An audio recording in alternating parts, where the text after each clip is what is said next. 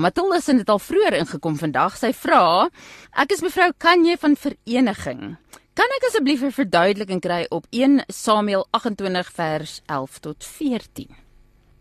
Daardie is 'n gedeelte wat mense lekker besig hou. Dit is die verhaal waar Saul gaan om 'n medium op te roep en waar Saul die Here se gebod oortree.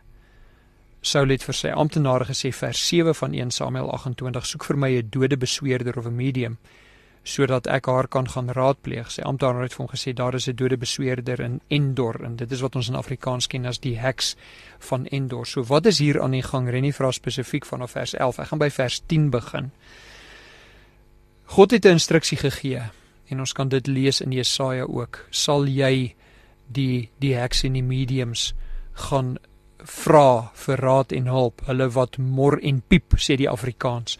En God het gesê, hulle mag dit nie doen nie. En nou gaan Saul, hierdie koning, wat vir ons 'n getuienis is van 'n nie-goddelike koning, wat later geplaas word teenoor die goddelike koning Dawid. Ene wat sy eie pad volg, versus ene wat God se pad volg. Selfs wanneer Dawid gesondig het hy God se vergifnis gevra. Het elke keer, dis hoekom hy 'n man na God se hart was. Hy het elke keer as hy gesondig het hy God se vergifnis gaan vra. Dit wat ons ook moet doen. So wat gebeur nou? Saul gaan nou na hierdie heks toe. Hy is blaatant ongehoorsaam aan God. En dan kom Saul en hy sweer teenoor hierdie vrou. En is dit nie ironies nie? Ons sien in vers 10, Saul het vir haar 'n eed afgelê in die naam van die Here. Nou dit is die ironie. In die naam van die Here doen Saul dit wat die Here vir hom gesê het hy nie mag doen nie. Hy sê, so seker as die Here leef, jy sal nie oor hierdie saak gestraf word nie, want die heks het geweet, God het gesê, sy mag nie geraadpleeg word nie, of die medium. So nou sweer Saul teenoor haar, dit gee vir ons so 'n aanduiding van Saul se karakter. En hy sê dat hy haar nie sal laat oordeel dit wat die Levitiese wet volgens Levitikus 20 vers 27 vereis het, dat iemand wat 'n medium of 'n spiritus se hulp inroep, moet met klippe doodgegooi word, volgens Levitikus 20:27 die wet van Moses. En dan vers 12 van, laat ek net sien wat sê vers 11, sê vir ons, dan toe sê die vrou vir Saul, wie moet ek vir jou laat opkom? En hy antwoord vir haar, laat Sameul vir my opkom. Nou hierso is waar die kontroversie ontstaan. Die Bybel sê vir ons, die vrou het Sameul gesien. Daar's groeperinge binne Christendom wat sê, maar as iemand dood is, kan hy nie uit die doderyk uitkom en verskyn nie. Nou, soos spooke, daar is nie spooke nie. Maar wat ons hier verstaan is dat God, om hierdie koning te kan oordeel regverdig weer vanuit ons posisie uit, dit wat ons as mense verstaan, laat hy dit toe. Dit is baie duidelik, dat die teks dui vir ons duidelik aan dat dit Sameul is. Dit is nie net 'n verskyning wat maak of hy Sameul is nie. Ek het al die lering gehoor dat dit is 'n demoon wat homself as Sameul voorgedoen het. Nee, dit is nie die geval nie, want die medium sien dit. God laat op 'n wonderbaarlike manier toe dat die werklike gees van Sameul praat, soos ons van vers 16 tot 19 sien. Sameul sê, hoekom het jy my gevra? So sy verstaan hierdie medium, en dit is baie belangrik om hierdie gedeelte raak te sien. Sy verstaan haar onvermoë om iemand uit die dood uit op hierdie manier op te wek. So toe sy vir Sameul sien, toe sien sy onmiddellik twee dinge, en dit is dat dit moet deur die krag van God wees wat dit gebeur. Dit is hoekom sy so skrikbevange is, en tweede, dat die een persoon wat die vraag vir haar kom vra, het Saul, wat haar besoek en homself vermom het, wie dit moet wees, dat dit Saul moet wees. So dit wys vir ons hierdie feit dat sy verstaan dit moet Sameul wees, en dat sy daardeur vir Saul kan identifiseer, gee vir ons 'n aanduiding dat dit wel Sameul kon wees. En dan kom ons by vers 13 wat sê, die koning het vir haar gesê, moenie bang wees nie, wat sien jy? En die vrou sê vir Saul, ek sien 'n wese uit 'n ander wêreld opkom, uit die aarde uit. Nou wat daar aan die gang is, hierdie woord wat as 'n wese uit 'n ander wêreld vertaal word, of in die Engels as 'n spirit, is 'n Hebreëse woord wat beteken God of gode, of 'n heerser, of 'n judge. Wat is 'n judge? 'n regter. Ja. En dit is wat Sameul was. Hy was een van die rigters, een van die regters van Israel. En hy was ook 'n profeet gewees. So sy sien dat hierso kom 'n regter kom. Dit kan ook so vertaal word dat dit sê, dit is iemand wat lyk soos 'n regter. So van die medium se perspektief af, lyk Sameul vir haar soos 'n gees wat uit die aarde uit opkom, ene wat regspraak gelewer het, en daar is geen ander voorkoms soos hierdie in die hele skrif nie. Daar is niks anders in die skrif wat ons kan help om hierdie te verstaan behalwe die teks nie, en daarom is dit gevaarlik om buite die teks te beweeg om interpretasies te maak wat nie deur die teks ondersteun word nie, want jy kan nêrens anders in die Bybel gaan om hierdie teks te verstaan nie, behalwe daai gedeelte in Levitikus wat vir ons duidelik maak, Levitikus 20:27, dat dit sonde is om so iets te doen.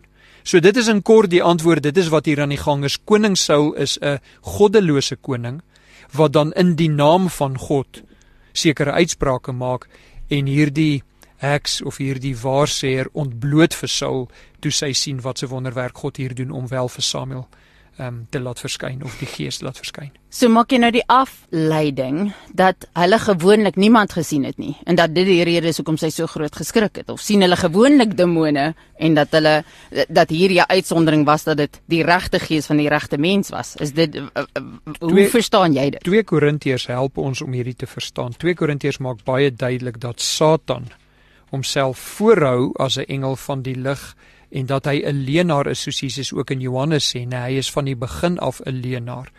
Satan is 'n leenaar, en wanneer hierdie mense, hierdie mediums, hoekom sê God, sy volk mag nie mediums raadpleeg nie? Hoekom sê hy in Levitikus dat dit strafbaar is met dood? Dit was my volgende vraag vir jou. Want hierso is goddelose mense wat hierdie werk doen wat satanies is. Dit is om te konkel en te heel met magte en kragte uit 'n dimensie waar jy nie eers kan sien en opereer nie.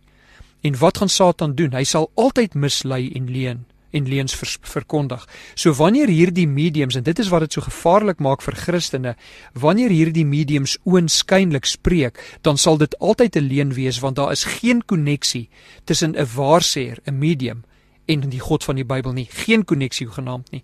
Hulle konkel met die doderyk wat God verbied, en daarom sal dit altyd sataniese manifestasies wees. Dit sal altyd demone wees, wat hulle inligting gee en hulle om die bos lei. En selfs wanneer dit lyk of dit waar is, dan sal dit met die doel wees, dat mense hierdie medium glo en ingetrek word in Satan se wêreld en verder, weg van God af.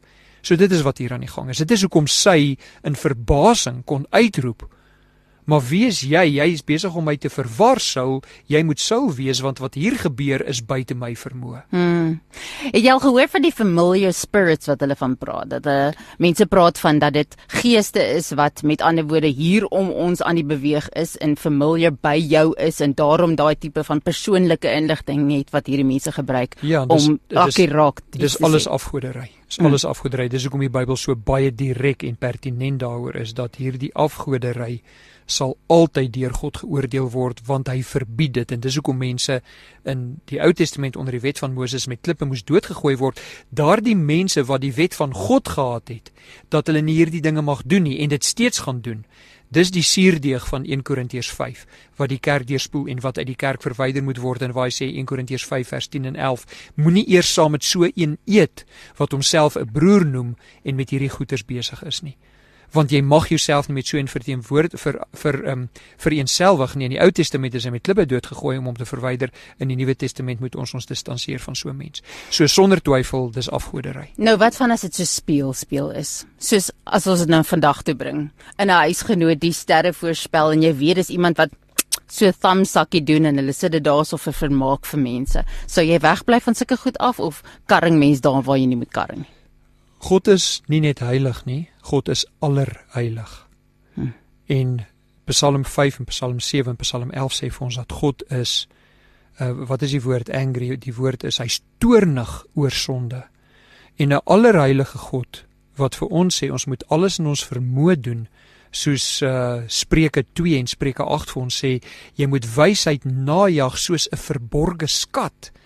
Nou ons weet, as jy weet, daar's 'n verborge skat, wat se moeite sal jy doen om daai skat te kry, as jy die enigste een is wat weet daarvan? God sê, dit is hoe jy wysheid moet najag, en wysheid begin met die dien van die Here. So as 'n allerheilige God sê, jaag wysheid, kennis van my na, met alles wat jy in jou het, en jy gaan stel jouself bloot aan so iets, dan is jy in die teenoorgestelde rigting op pad. Dit is uiters gevaarlik. Dit is die moeite werd om almal af te raai. Wat hulle self 'n Christen noem, wat hulle self wedergebore noem, om hulle af te raai om hulle self met so iets te besmet. Dis besmetting. Daai ding is nie wat jou hel toe vat nie. Daai optrede is wat jou hel toe vat nie. Dis jou ongeloof en jou ongehoorsaamheid teenoor God wat 'n aanduiding is dat jy God nie liefhet nie en daarom nie deel van sy koninkryk is nie. En wat leer Romeine 6 ons? Daar is 2 koninkryke. Die koninkryk van Satan en die koninkryk van God. En as jy jouself ophou met die dinge van die koninkryk van Satan, wat alles leens is, soos jy sê, dit word uit die duim uitgesuig. Alhoewel die mense wat dit skryf sal sê nee, dit word nie uit die duim uitgesuig nie. Jy moet gaan 'n keuse gaan maak in wiese koninkryk is jy besig. Is jy besig om die dinge van die gees na te jag, Romeine 6, of die dinge van die vlees? En as jy nog onduidelik is, gaan kyk in Galasiërs 5 hier van vers 14 af. 14, 15, 16, 17. Die wat die gees van God het, hou hulle self besig met die dinge van die gees. Die wat nie die gees van God het nie, hou hulle self besig met die dinge van die vlees. Jy sien ons onderskat dit, né? Ons sien dit as dis nie ernstig hier nie. Dit voel so en mense sal vir jou goed sê soos hoop om so super geestelik te wees. Moet jy regtig die pad onder die eend uitreik? Regtig nou. En ons dit is antwoord op daardie opmerking en Janine, dis presies die tipe van opmerkings wat ons kry. Die antwoord op daardie opmerking is Kolossense 3 wat sê as julle dan saam met Christus opgewek is, soek die dinge daarbo waar Christus is aan die regterhand van God. Bedink die dinge wat daarbo is, nie wat op die aarde is nie. En hoekom? Want julle het gesterwe en julle lewe is saam met Christus verborge in God. So daar's ons antwoord daarop. Iemand wat sê moenie die dam onder die eend uitruk nie, moenie so ernstig wees, moenie so allerheilig wees nie, wel ek dien 'n God wat allerheilig is, wat instruksies gee wat neergeskryf is, en hy sê kennis van hom begin met die dienaarskap aan hom, die wysheid begin daarmee en nou moet ek daai wysheid najag soos ek 'n skat najag en dit sluit hierdie tipe van goeders uit.